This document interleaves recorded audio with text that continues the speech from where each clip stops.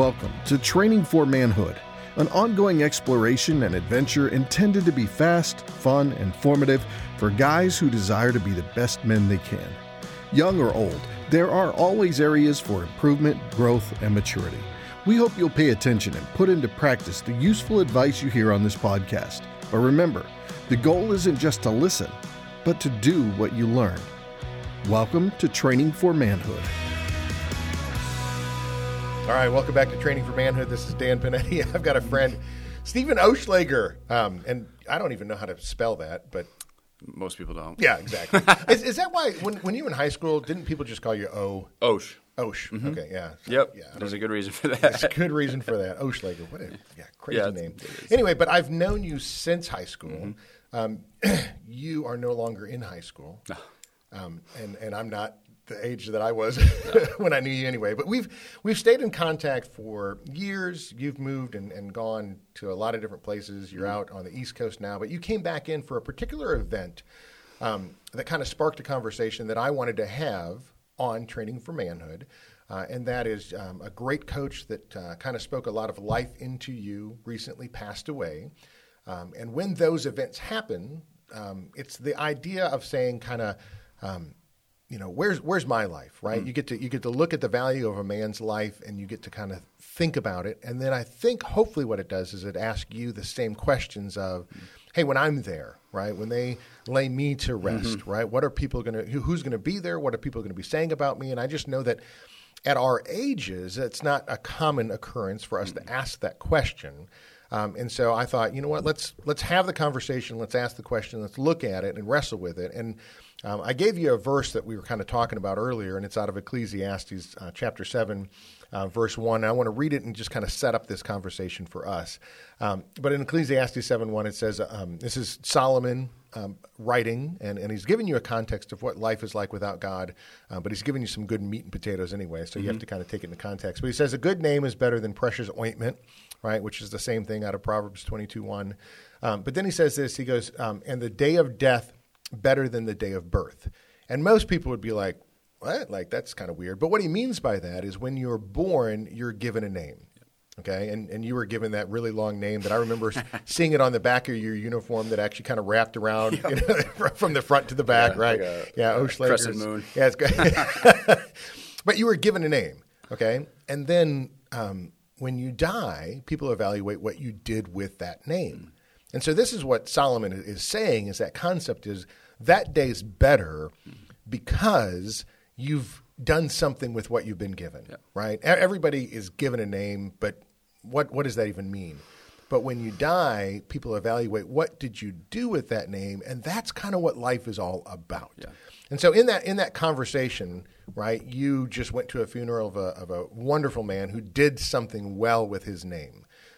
What was that like for you just to kind of see that, and what are the thoughts that are kind of running through your head that we want to kind of share with some young men? Oh, absolutely. Thank you, by the way. This is great. I'm glad we got to do this. My pleasure. I'm so happy. Because it's been in the works for a while. And it is, yeah. We'll say this. So we'll get back to that conversation. Yeah. But you and my son, Parker especially, were two guys that really pushed me to do the podcast. I've always wanted to write this as a book. And, young men don't read books anymore. Yep, podcasts are audible. Yeah, Parker was like, hey, Dad, make it a podcast, and, guys will give you 20 minutes walking across campus. Yep. And I remember talking to you and saying, hey, I'm thinking about doing a podcast, and you're like, do it. Okay. I said I was pull the trigger, thinking about it, right? Yep. And you're just like, do it, right? Just do it. And so you've been, very instrumental in kind of pushing me into this. So if it's not going well, part of it is your fault. I thought about that. Exactly. I'm like, man, if this crash and burns, we'll probably delete my number.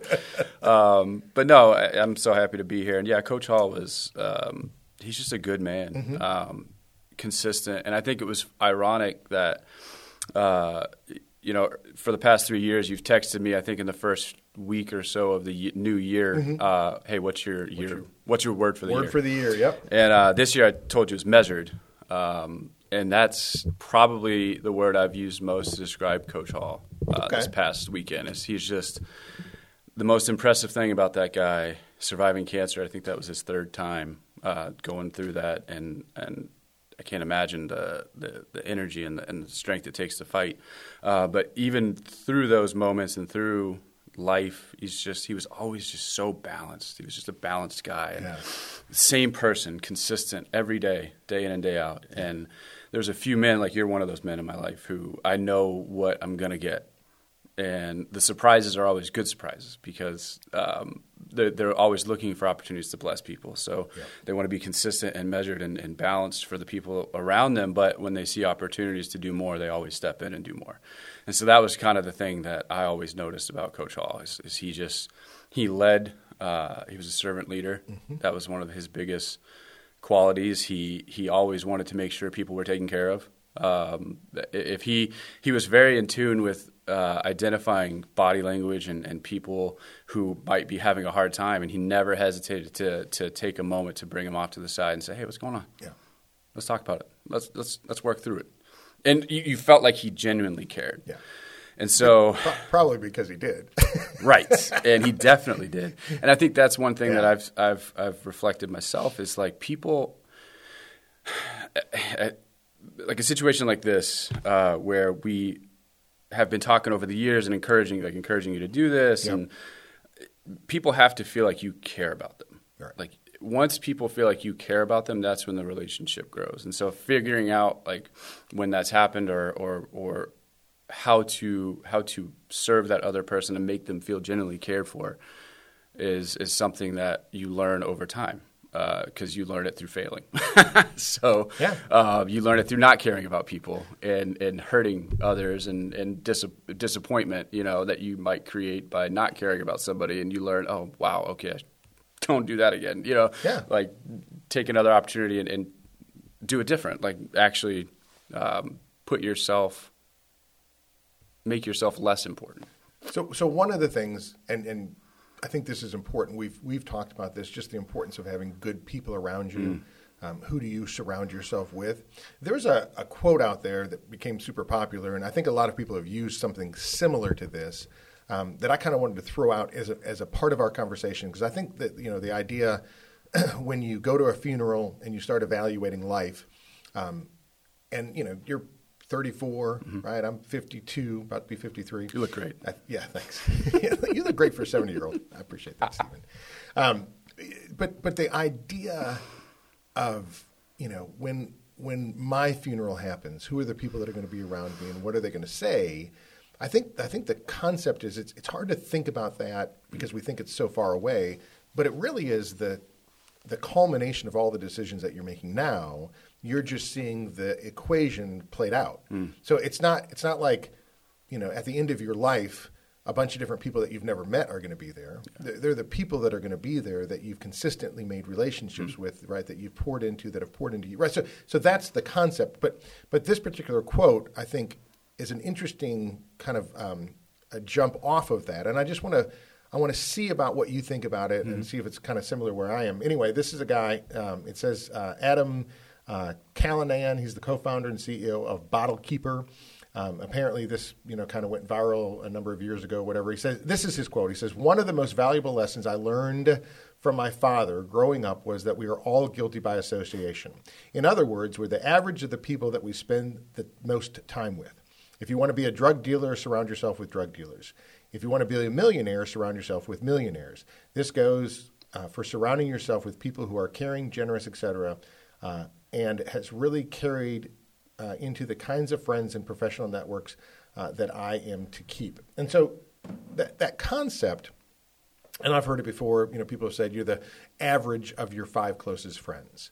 And I'm kind of looking at that, and I'm kind of like, I get what you're saying, right? But I think there's something more to it than just that. What are your thoughts on that? Yeah, I think there's definitely more. I feel that's a little, I think, simplistic. I think relationships are a lot more complex. I tried to train my kids. I think it's great. Yeah, surround yourself with who you want to be, or if you want to be more successful, surround yourself with more successful people. That's great, but don't just be influenced by them. Yeah. Don't let their life become your life. Don't let who they are become who you are, because your identity is separate and unique from them.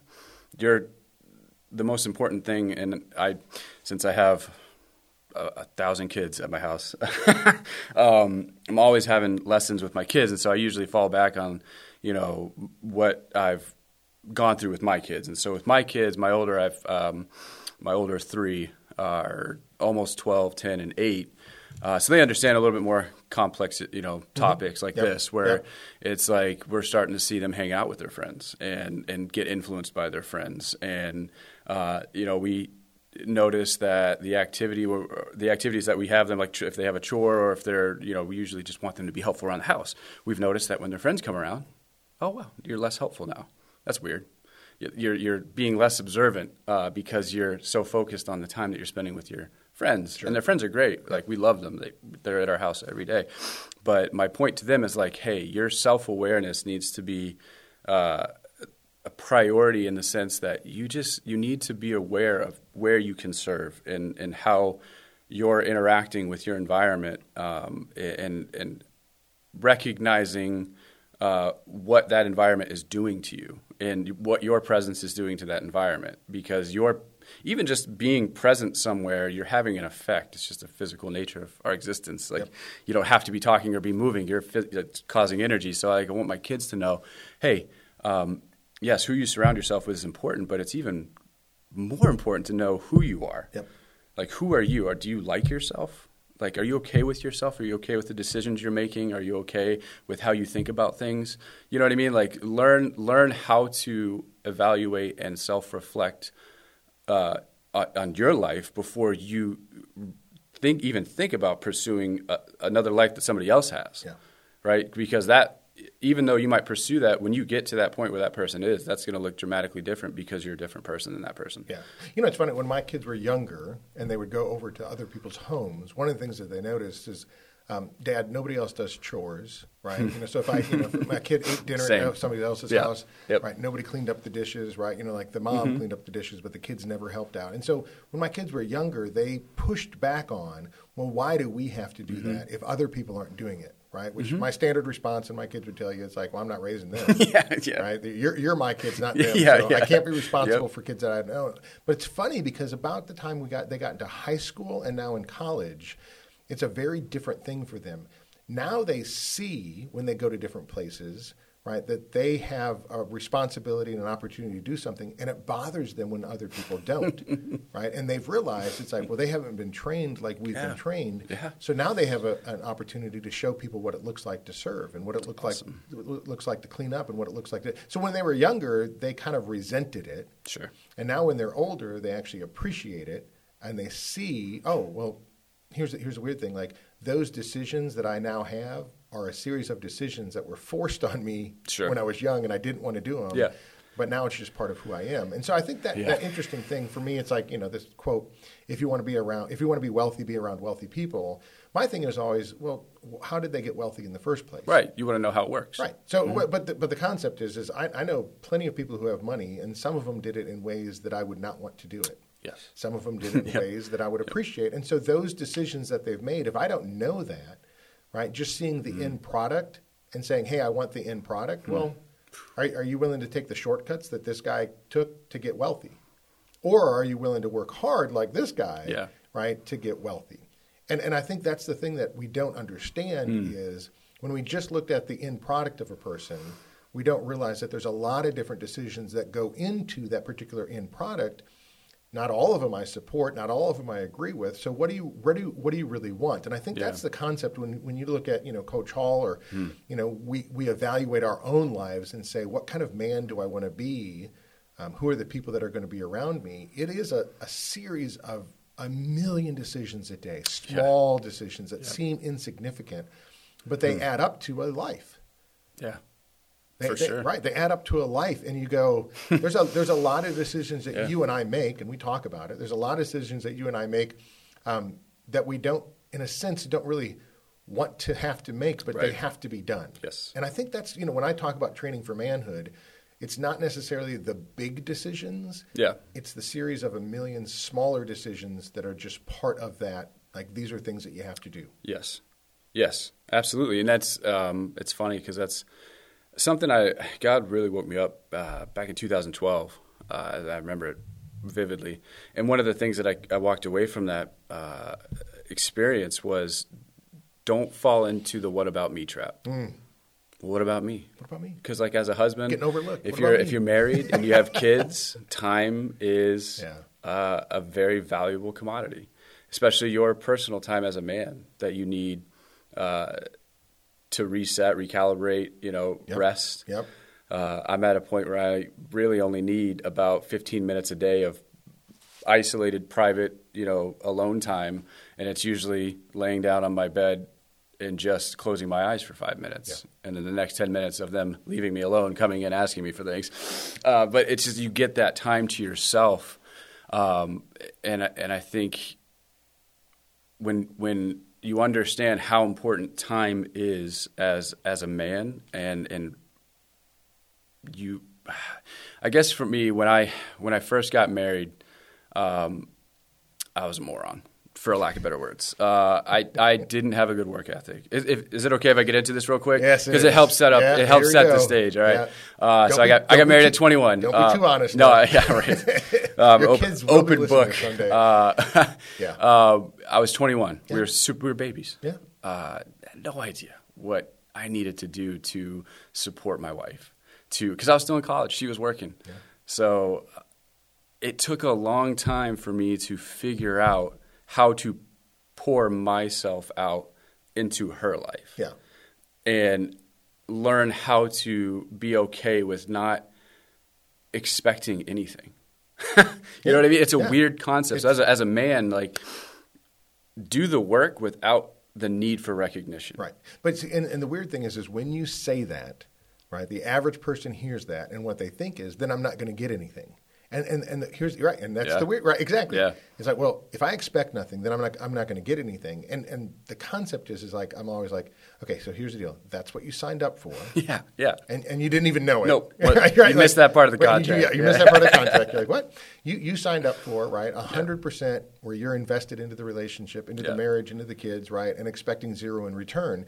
Now, the interesting thing is if you've done a good job and you've married well, that other person is signed up for the same thing. Mm-hmm. And so the expectation that you have that I get nothing doesn't mean that the reality is that you get nothing. Correct. Right? Because I have a wife who signed up for the same thing, and so she's trying to give 100% expecting nothing. Yeah. I'm trying to give 100% expecting nothing. And hopefully what happens is we're both giving 100%, but we're walking away from it expecting nothing and just blessed that we actually get something. Well, what happens is when you do that, there's two examples of that in Scripture. One I believe is in Proverbs somewhere, where it's basically believers, if they're loving each other correctly, the gaps that are naturally created are filled without even trying. Yeah. Because if you're constantly concerned for others and the person right behind you are constantly concerned for others and not concerned, every need is met. Yep. Every need is met. Yep. Right? And the other concept that I love that you mentioned is in 1 Peter, where he throws this question out there. He's like, hey, what benefit is it? You don't get rewarded for doing good when you're expected to do good. He's like, the reward is when you're being persecuted, you're suffering, right? And then you get like, something as right. So like if you're just going along and you're not challenging yourself, you're not putting yourself in situations where you're going to grow, you're not going to experience a lot of rewards or a lot of those moments where you're like, well, this is why I'm emptying myself. Because it's one of the coolest things. It took me so long, and I still mess it up. Like I'll have a really long day, and one of the things that I do for my wife is every morning, if I have a chance, I'll make her a breakfast sandwich or something egg-related, and then at night she'll eat something egg-related. And, we have 6 kids, so any day can look crazy. And at the end of the night, it's as simple as having a nice way to ask her if she's hungry. Yeah. Hey, do you want me to make you something to eat? That tone right there is different than, are you hungry? Yeah. Right? So learning the differences in communication, totally different. Yeah. Right? But even though I'm trying to serve her, it changes the entire dynamic of the relationship. Yeah. And so if she's constantly seeing me work towards serving her and the family and not needing quote things for myself, learning how to be happy with the bare minimum that you have in terms of worldly possessions or wants or needs or desires, like golf. I love golf, but that's not in the cards right now. You know what I mean? So I know eventually it will be when my kids are older. Yeah. So I'm not going to force it right now. So what I'm going to do, I'm going to reinvest that energy that I would take in that 4-hour round, and I'm going to figure out a way to do it in my house. Do you know what I mean? So it's like figuring out those areas where you can serve, where you can force yourself to be uncomfortable, but not always expecting anything in return. Yeah. Because the return is not up to you. The reward is not up to you to give to yourself. It's you have to trust that way of living is biblical. It's Christ-centered, and it ultimately will be rewarded. Yeah. Whether that's on our time on earth or not. So like Coach Hall, I think about him, and I'm like, man, you can just see how he lived his life. It's reflected by how many people showed up. Yeah. And by how many people just said the same thing about him. He just loved people. He just loved blessing people and making himself less important for others. Like he gave so much of himself to so many people. And that's not an easy thing to do when you have your own family. Yeah. You do the same thing. Yeah. When you mentioned a couple minutes ago that we met at that event, and that was one of the I don't think I've told you this, but that was one of the coolest moments, because I was at a point in my life where I was in the ministry, I was doing ministry stuff, and I was so disappointed by the experiences I had with older men who would be like, hey, I want to disciple you. Yeah. And you pulled me aside. We didn't talk for 3 years, and you're like, hey, I want to be your spiritual dad. I was like, what? Where is this coming from? But the one difference about you is you were consistent. You would call me maybe once a month, once a week, but I always knew, like, once you said, hey, I want to be your spiritual dad, I was like, in my mind, I'm like, all right, whatever. You gave me a book, and then the next week you called me, and I was like, oh, that's different. Usually the guys who like want to invest in so they want to like disciple me would say that, and then it just fall off, right? Yep. And here we are, how many years later? 5, maybe? Yeah. I can't even count. But I know I don't feel weird about us not talking all the time, because I know you're going to call. And you know I'll call you eventually. It's a weird thing, but you have made it a point to do that, and that's not easy when you have a life outside of work, outside of family. It's hard to cultivate those relationships and keep those going. So I think on top of learning how to serve, that servant leadership piece, but also looking for the opportunities to reinvest into other people, like to take what, the opportunity that I have with you and the things that I've learned from you, and not just sitting on it, like actively looking for opportunities to help like this, like help other guys or help other young men who may are at the journey where I was at 21, like need to hear something that I needed to hear when I was that age. Well, so going back to that quote, I just want to kind of tie this back in. Yeah. But my thing is, he says, if you want to be a drug dealer, be around drug dealers. If you want to be a millionaire, be around millionaires. And my concept is that's a great question, though, to ask, is what kind of man do you want to be? And are you around those men? Yeah. Do you see those men? Are you one of those men? Are you investing into the younger version of who you were to help make that person into the man that you want to be? Because my thing is, a millionaire, it's your bank account. Right? Sure. Whatever. Yeah. I mean, I get the concept that he's trying to say, but my thing is, there's more to being a man than my bank account. I hope. There's my relationships, not only with the Lord, but with my family. There's my work, and my work isn't just the product that's produced, but it's really the environment that I create while I'm there. It's the work product. It's how I work. It's who I am when I'm at work. And so my thing is, are you around? Are there older men that you're looking up to that model that for you? Are there guys your age that you're around that are holding you accountable to that? And then is there a young guy or two that, when you remember what your 21-year-old self looked like and you're smacking around a little bit saying, hey, doofus, right? Yeah. Stop getting into that argument with your wife about what she didn't do. Yeah. Right? Because, you and I had that same expectation of being loved, which means being served, which means, and it's just like, no. Like, okay, loving somebody means you serve them. Yes. Right? Who's our example of that? Christ, right? Philippians 2, when he came not to be served, but to serve. So guess what you get to do? Yep. Young guy. That's your life. That's your life. Go serve, right? And so you've seen that now, not only in marriage that you have to do it, but you've seen it with your kids, right? Because your kids don't give things back to you. They just take from you, right? And so now living that out on a daily basis and not being frustrated with it, and not allowing the energy to be sucked out of you, but going back and finding a way to bring that energy every day to the things that are important to you, right? I think the concept that quote reminds me of is, I can't do this alone. I need some older guys to look up to. I need some guys around me who are doing it, and I need some younger guys to be pouring into. And so one of the reasons that you and I have the relationship that we have is because I need to be constantly reminded of the things that I know are important, so I have to say them to somebody. Sure. Yep. You have to get them out there. Right, because as I say them to you, I have to listen to them as well. Yep. And if I'm going to say them, I have to live them. Yes. Because I can't just say, hey, Stephen, do as I say, not as I do. Correct.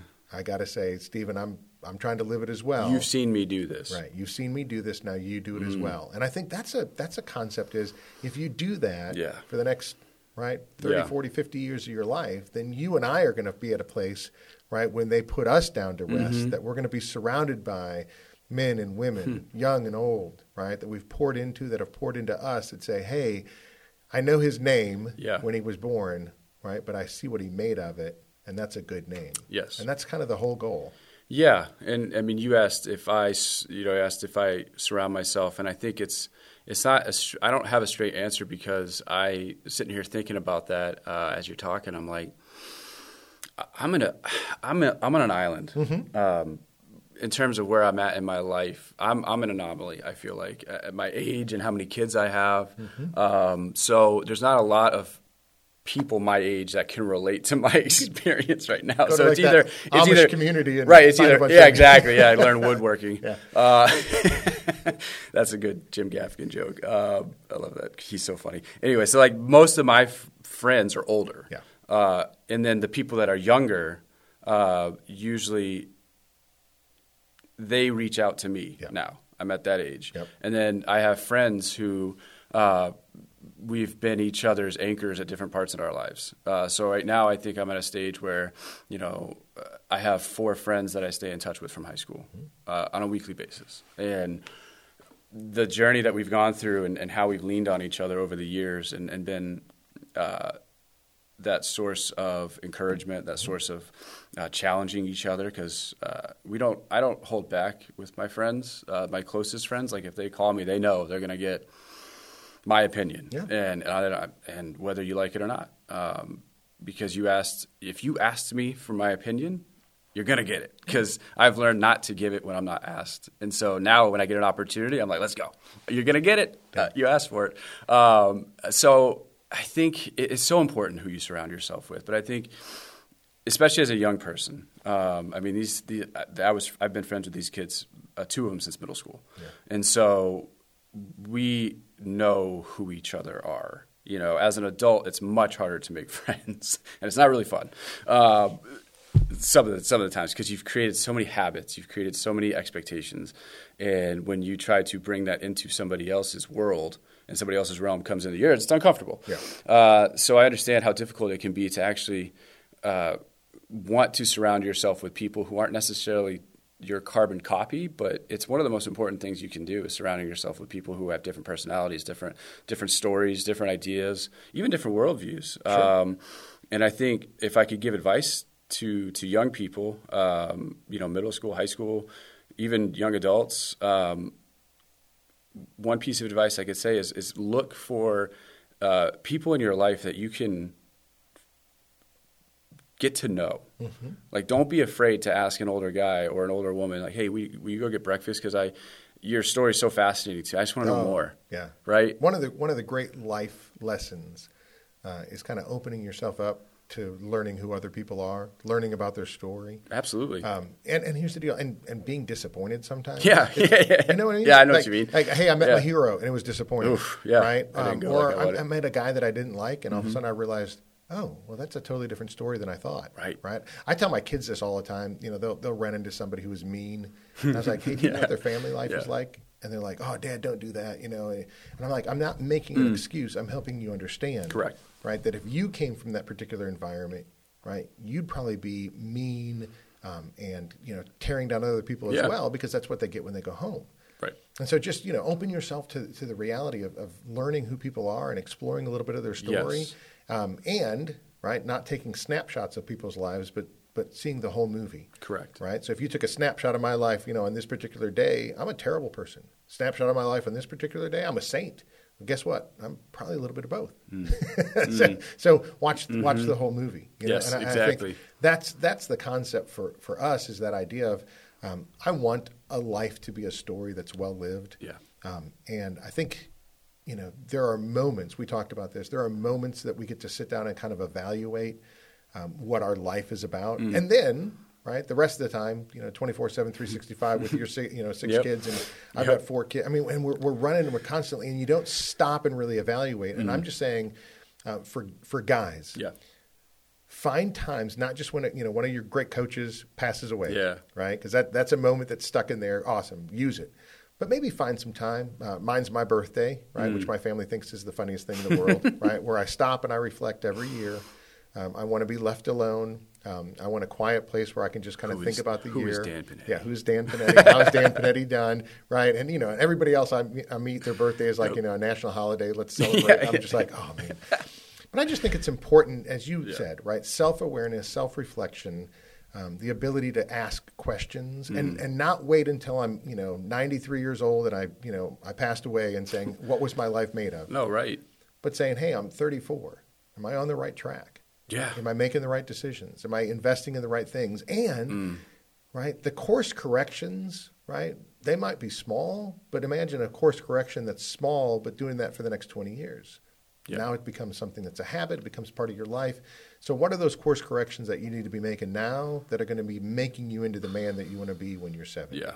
And I think that's an important conversation. It's super important because if you don't take time to try to identify who you are in the different spaces of your life, you're going to become what that environment is. Yep. Because just that goes back to the quote, right? You become the people that you surround yourself with, correct? Right, as opposed to becoming the person that you want to be, right? And that's an important. And it's so funny. Like I have these conversations almost daily with my kids.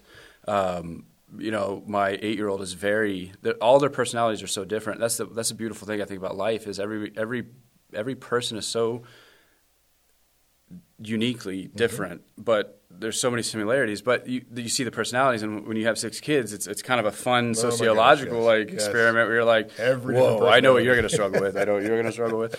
And my 8-year-old is very easily influenced, and so she has a couple friends who are a little bratty, and we know that, and we talk to her about it. And she comes home, and sometimes that attitude is projected, and we go, hey, that's not our Noel. That's not you. Yep. And so it's always like, hey, be okay with who you are first, right? And the other thing I would suggest in terms of like if I could give a little advice in terms of tools, right? In terms of some tips that I've incorporated in my life, some habits is you know. Yes, who you surround yourself with is important. We've talked about the self-awareness piece.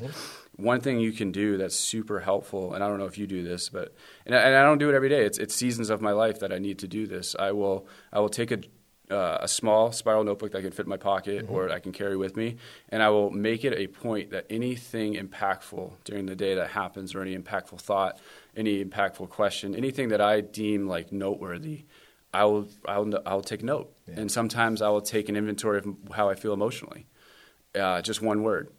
And sometimes I'll do it hour by hour. I'll say 12 to 1. I'll write down 12 to 1. How did I feel? Crappy. All right, 1 to 2. And then you can you have a record of a day of the swing of emotions, and then you have a memory connected to that emotion, and you can say, that's what caused that.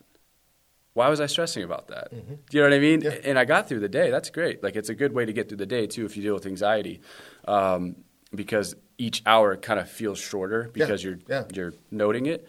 So journal. You know, that's an intense journal that I needed at some points in my life just to really understand the situation I was going through was difficult, and so I wanted to really understand mechanically and spiritually what I was doing, to either help myself or, what I was doing to hurt the situation, or you know what I mean. It's people probably look at me like you're crazy, like because I'm so analytical, but it's okay. It's okay to be analytical. Totally.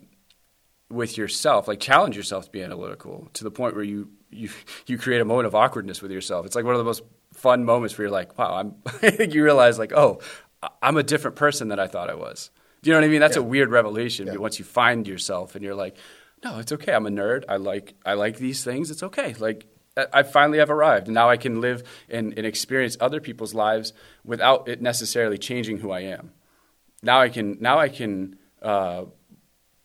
genuinely appreciate other people because of who you are. Do you know what I mean? So like a journal is one way to do that.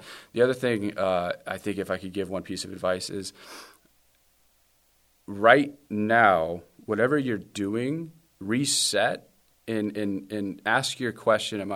Ask the question of yourself, am I proud of the work that I'm doing? Okay. I always ask my kids that because we make them fold laundry, and each batch is a new experience. Amen. Yep. Like, no, and sometimes we do it well, and sometimes no folding session is the same. Right? It's like the other. So I'll walk through the living room, and my kid, who I have seen fold a towel perfectly, I'll look at the pile, and I'm like, and I'll ask him, hey bud, are you proud of that? Like, be honest, and it's usually he'll look at it and be like, no. So it's so I'm like, do it every time. Is it? I don't know if it was Socrates that said, right? The unexamined life is not worth living, and I think people think of that in a big picture, right? But the reality is, it's those small things. It's micro moments. Right. It's those micro moments. It's those small things. It's that ability to look at, did I give my best today? Am I happy with my work? Right. Yeah. And am I happy with who I am and what I've done? And it's not are other people happy? I think we get lost in that so much, absolutely. Right? Are other people complimenting me? And I do a lot of presentations. Are other people happy with me? Right. And it's like, you wait for feedback on presentations. Yeah. And my thing is always like, it doesn't really matter if it hits with somebody else or if it connects with somebody else or if I get a lot of likes from this or whatever. It's just, did I need to communicate what needed to be communicated? And sometimes, right, at work and at home, the message that I'm communicating isn't necessarily supposed to be well received. But it's truthful and it's honest and it needs to be said. Correct. And so I think that concept, just from a man's perspective, right? So often we're placed in a situation where what we're offering isn't necessarily going to be received well or liked well, but Correct. It has to be done. Yeah.